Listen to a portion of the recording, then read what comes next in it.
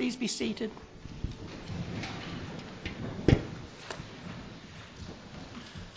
The reading is from John 14, commencing at verse 1.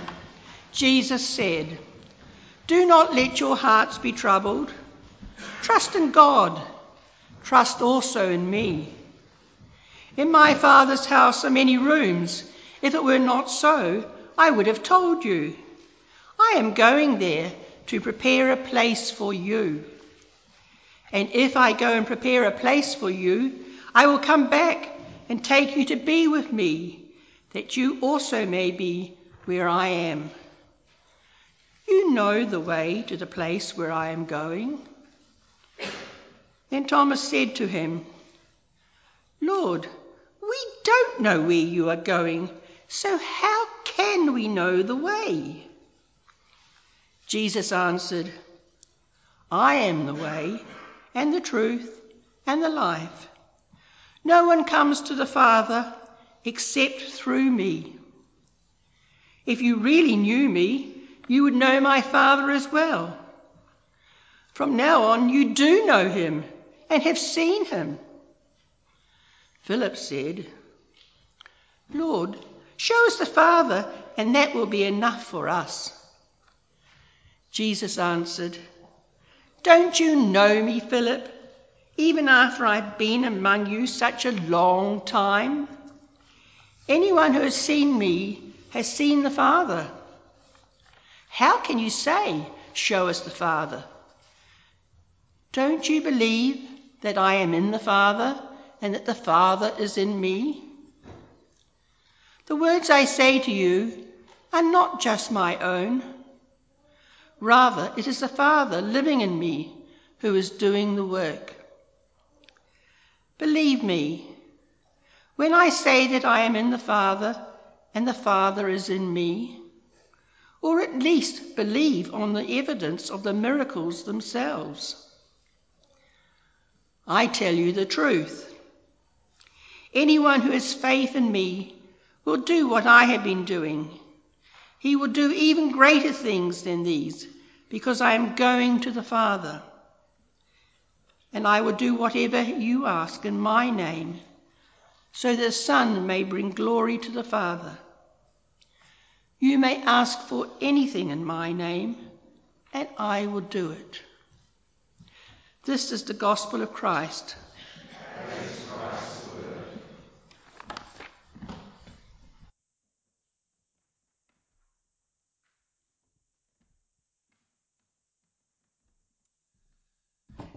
Thank you so much, Margaret, and good morning, everybody. Great to see you this morning. In case you don't know me, my name's Jeff. We're going to be looking at that passage of Scripture together for the next few minutes. We're actually going to be working through some sections from John 14 and 15 over the next few weeks, just so you know where we're going in terms of our preaching program. I'll pray for us in a minute. Worth mentioning too, I did pop out the back just before. I don't think I heard Tim mention this, that for those that don't know, Jay, our vicar, is, I think at the moment, travelling to Uganda. Not a typical thing for him to do on a Sunday morning, but he's on his way there for a meeting of some of the global Anglican leaders, the primates, an important meeting for reasons I won't go into now, but many of us know about. So please do pray for him during the week. Pray for Jamie and the family in his absence. I'll lead us in prayer for him now and for us as we look at God's word together. Let's pray. Gracious Heavenly Father, we do want to thank you this morning for the opportunity that Jay has to travel to Uganda for that important meeting. We pray for safe travel. We pray that you would keep him healthy and give him energy so that he can engage and make the most of his time away. And we pray that you will sustain Jamie and the family with Jay being away, that everything will go smoothly at home in his absence.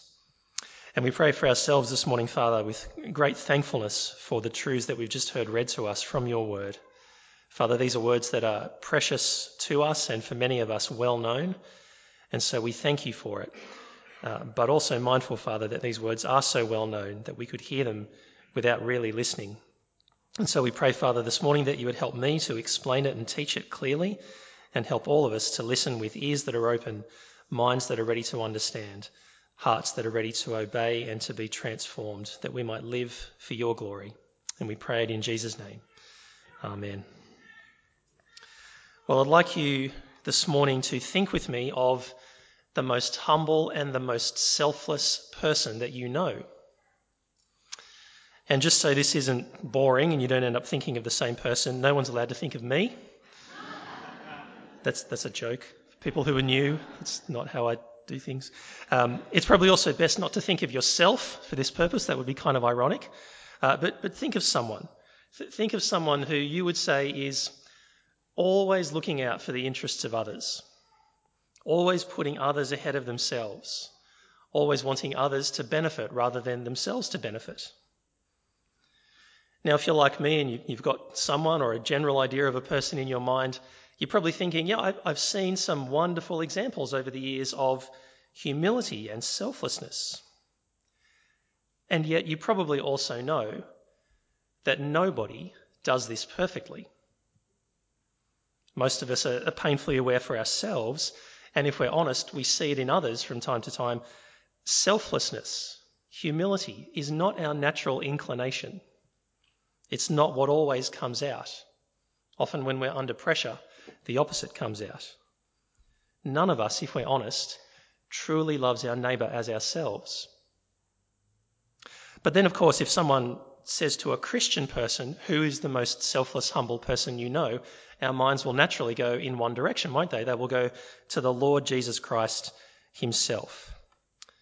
And rarely do you see the selflessness and the humility of the Lord Jesus as clearly as you see it in the opening words of this passage.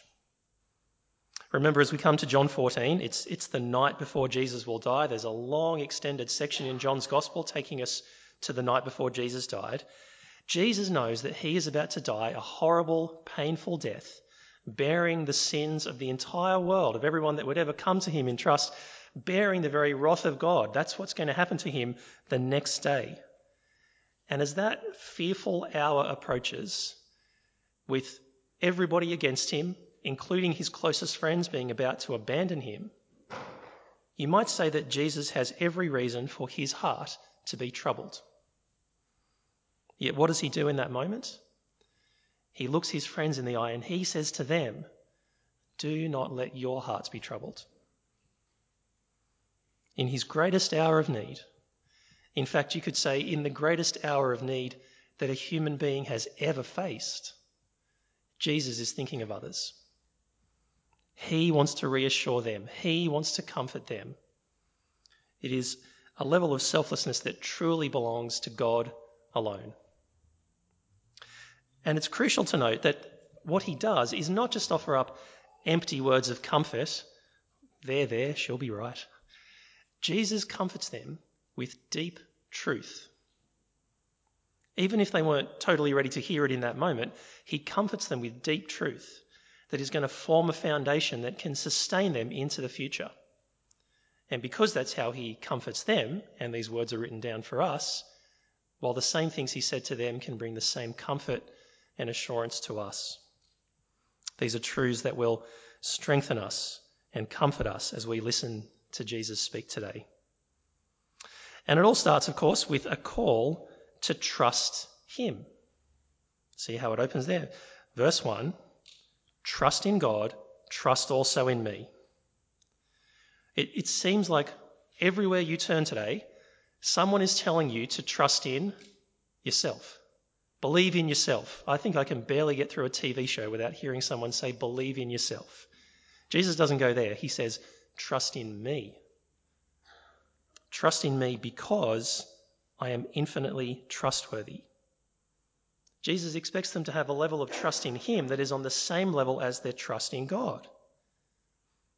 And of course, if Jesus was just another human being, just another spiritual leader saying these words, they would be evil. They would be evil words. They would not be words of real comfort. It would be evil. And if they didn't really know him, if they didn't know they had reason to trust him, then they would be just empty words. It would be calling for blind faith. But because they know him, and because he is God in the flesh, then the words he offers here, trust in God, trust also in me, is truly the place to start when they're looking for comfort. That's the foundational truth that makes sense of everything else that he's going to say to them. Trust me because I am infinitely trustworthy. And so from that foundation, what are the truths? What are the things that he wants them to know in order to be comforted? There's three things we're going to focus on as we work our way through this passage. The first one is, his going is not the end. His going is not the end. Look back with me there. He says, in my Father's house there are many rooms. If it were not so, I would have told you. I'm going to prepare a place for you. And if I go and prepare a place for you, I will come back and take you to be with me, that you may also be where I am. Now, I love reading biographies. It's one of my favourite kinds of book to read. And obviously, if you're reading a biography of someone who's died after the book was written, then their death is going to be mentioned in the book, isn't it? Even if it's just a kind of, closing chapter at the very end, because maybe nothing much happened between this part of their life and their death. But their death is going to be in there somewhere. But one thing that's obvious about any biography that you would read, death is always the final chapter. Is that fair to say? I mean, there might be something about a person's legacy, but for that person's life themselves, their death is the end. And even more obviously, whatever else a person's death may be, it is never described as the reason for their life. I mean, best case scenario, maybe someone's death could be heroic and meaningful for that kind of reason, but it's never the purpose for their life. And yet that's what Jesus wants them to believe about him. He wants them to believe that his death is not the final chapter. And he wants them to believe that his death is not his defeat, but it's the very purpose that he came. It's the very reason for his coming. And he says he's leaving now, he's dying, he's going away from them for a little while for a purpose. And what a wonderful purpose it is. He says he is going to prepare a place for them in his Father's house. That's the reason he's going. And he says one day he'll come back and he'll take them to be in that place that he's prepared for them. But did you notice what Jesus focuses on as he's describing this place? He doesn't describe it as, I will take you to be with me so you can sit in the clouds and play a harp all day. And he doesn't describe it as, I will take you to be in a place where you can party all day, or you can sleep all day, or you can do whatever you want all day. Jesus says the focus is being with him. Did you see that? Verse 3, I will take you to be with me, so that you may also be where I am, in the Father's house, in the very presence of God, with Jesus. Now, as I was preparing this talk today, one of the things I looked up was famous last words. Thought it might make a good introduction because this speech is kind of Jesus' last words to his disciples. I've got to say, I was disappointed. Most of the last words I found were pretty lame, not too many inspiring last words out there, but one did stand out. The last words of an English scientist called Michael Faraday, who died in 1867. The last words of that world-famous scientist were recorded as being this: I shall be with Christ, and that is enough. I shall be with Christ, and that is enough. That was the Apostle Paul's hope, wasn't it? In Philippians chapter 1, verse 23, Paul said, I desire to depart and be with Christ, which is better by far. And I wonder this morning, is that your hope? Is that your hope for the future? Whatever else you think of when you think of eternity, is your heart and mind set on the joy of being with Christ, your Lord and your Saviour and your friend? Is that where your hope is? And does that perspective on eternity, of being with Jesus, of knowing that's your real home and that's your eternal destiny, does that perspective shape your life now? You've probably heard it said, there's a saying people sometimes use as a kind of criticism of Christians. They say some people are too heavenly minded to be of any earthly use. You heard that phrase or something like that? I've got to tell you, I am yet to meet a person that is true for. In fact, I'm honestly not sure that such a person exists.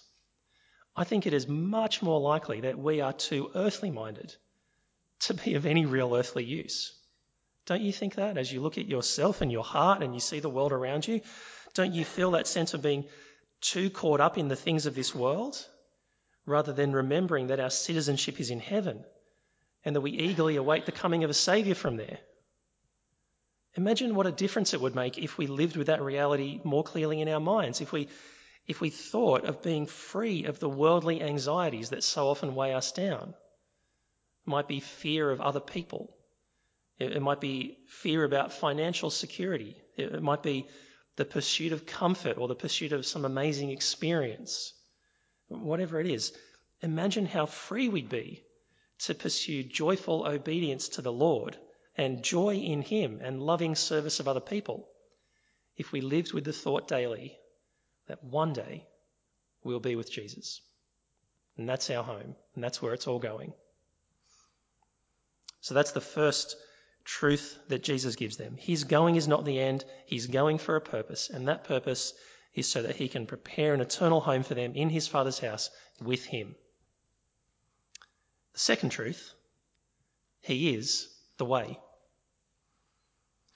You probably know these words so well, but aren't they wonderful words? It comes in response to Thomas's question, Lord, we don't know where you're going. How can we know the way? Verse 6, I am the way, the truth and the life. No one comes to the Father except through me. A couple of years ago now, I think it was about 2 years ago, I went back to Australia to visit with my dad. I was told it was probably the last time I would see him. I went to see him in his place where he's in full-time care. Thought it was the last time I was going to see him. He's still going. He's tough. He's still going. But this day I thought this could be it. So I took my Bible in and I said, Dad, could I read you something from the Bible? Is there something in particular you'd like me to read you from the Bible? And straight away he said, John 14. And you can see why, can't you? And when he said that, my heart kind of sang for joy because he wanted to hear these words of comfort as he was facing death. And these are words of such comfort for all of us because one day we will all face death. When you know Jesus, you know the way because He is the way. He didn't teach us about the way. He didn't tell us, here's how you be good enough so you can make your own way. He says, trust in me. I'll bring you to be with me. I am the way. He says, I am the truth. Not just the teacher of the truth, I am the truth. Might bring to mind for us the introduction to John's Gospel, chapter 1, where John describes Jesus as coming from the Father full of grace and truth. And He is the life. He's not just someone who shows us how to live a better life. He is life. He is the life that we need. Now, those are all the positive statements and they're beautiful, but Jesus clarifies it by drilling down with the negative side of the coin. No one comes to the Father except through me. And it's often the negative statements in life that really help us to clarify, aren't they?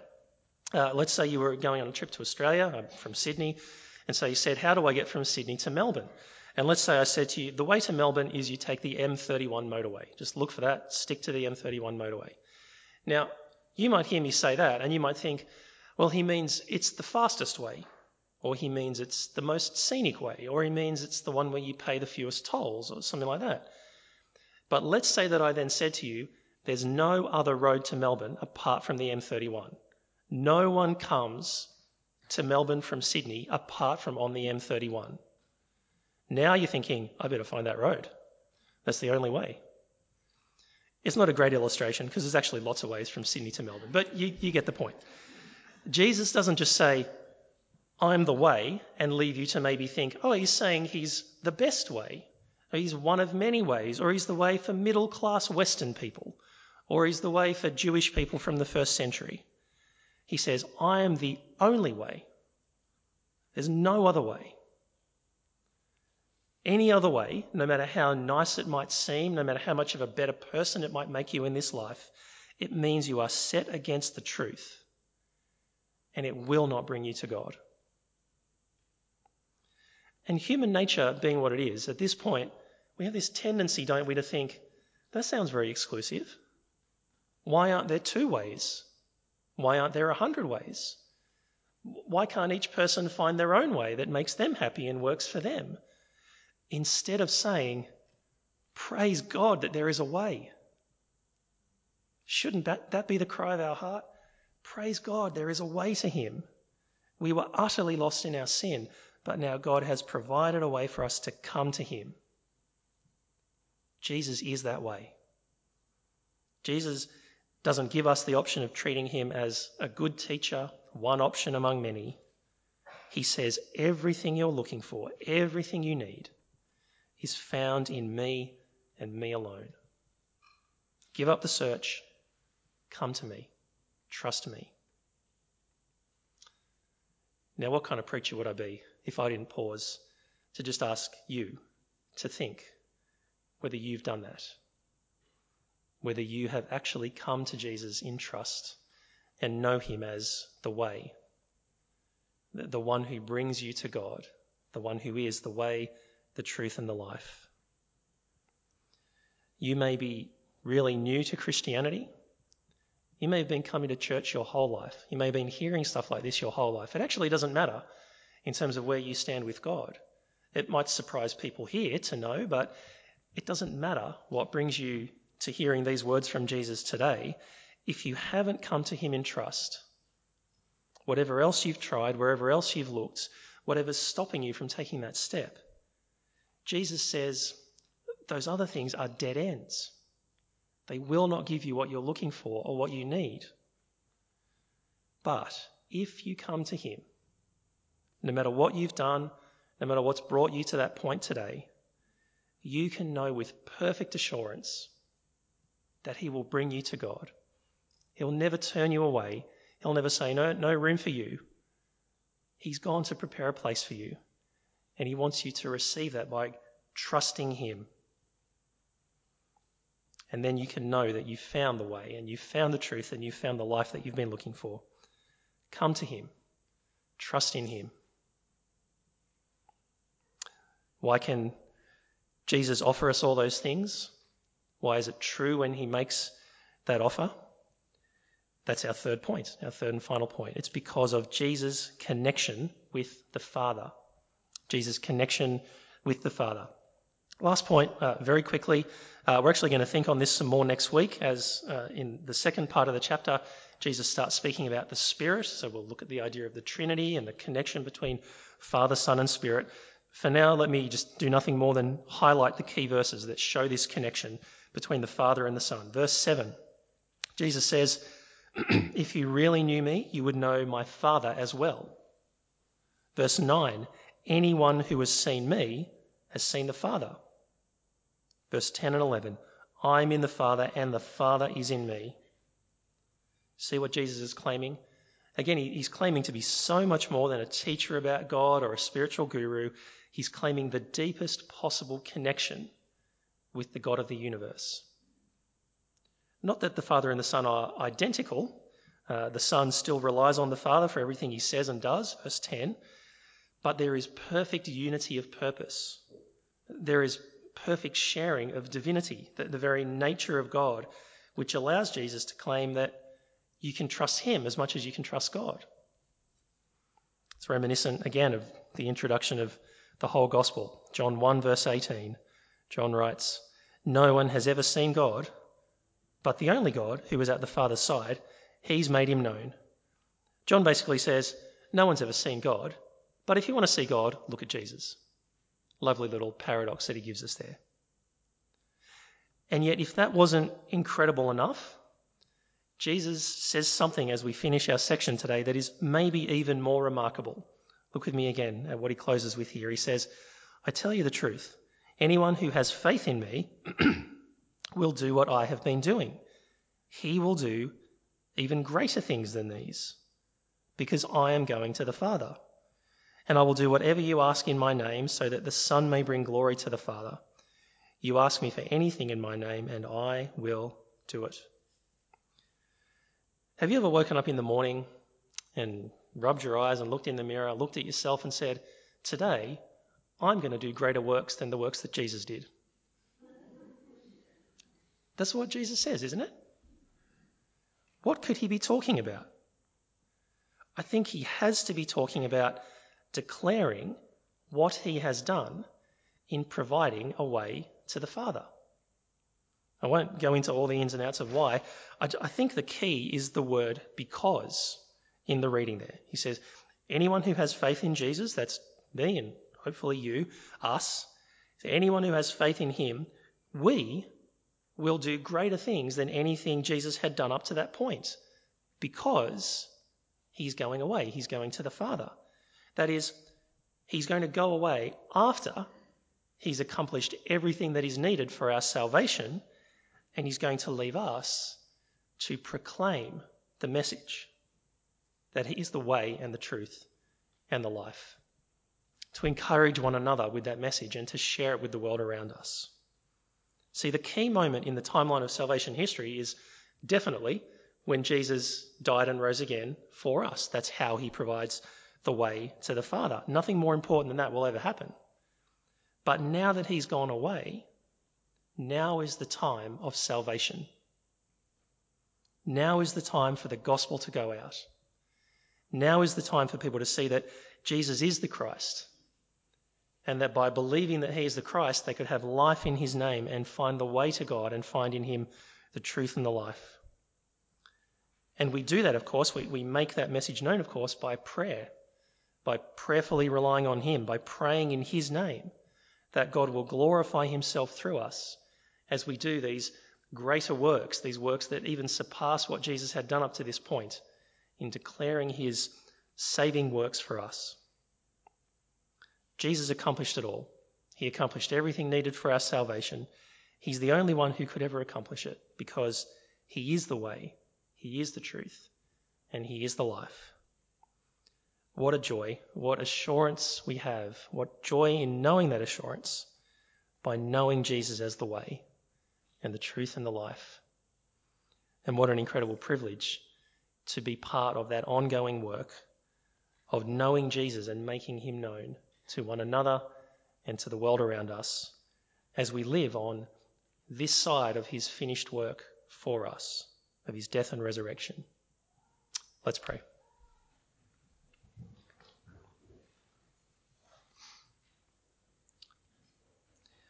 Gracious God, we praise you for our Lord and Saviour Jesus Christ.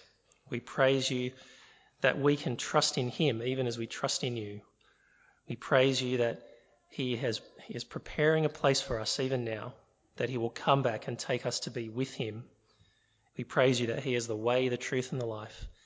We praise you that we have the privilege of making that known to one another and to others as we wait for his return. Please encourage our hearts and fill us with joy and assurance as we think about these great realities. We ask it in Jesus' name. Amen.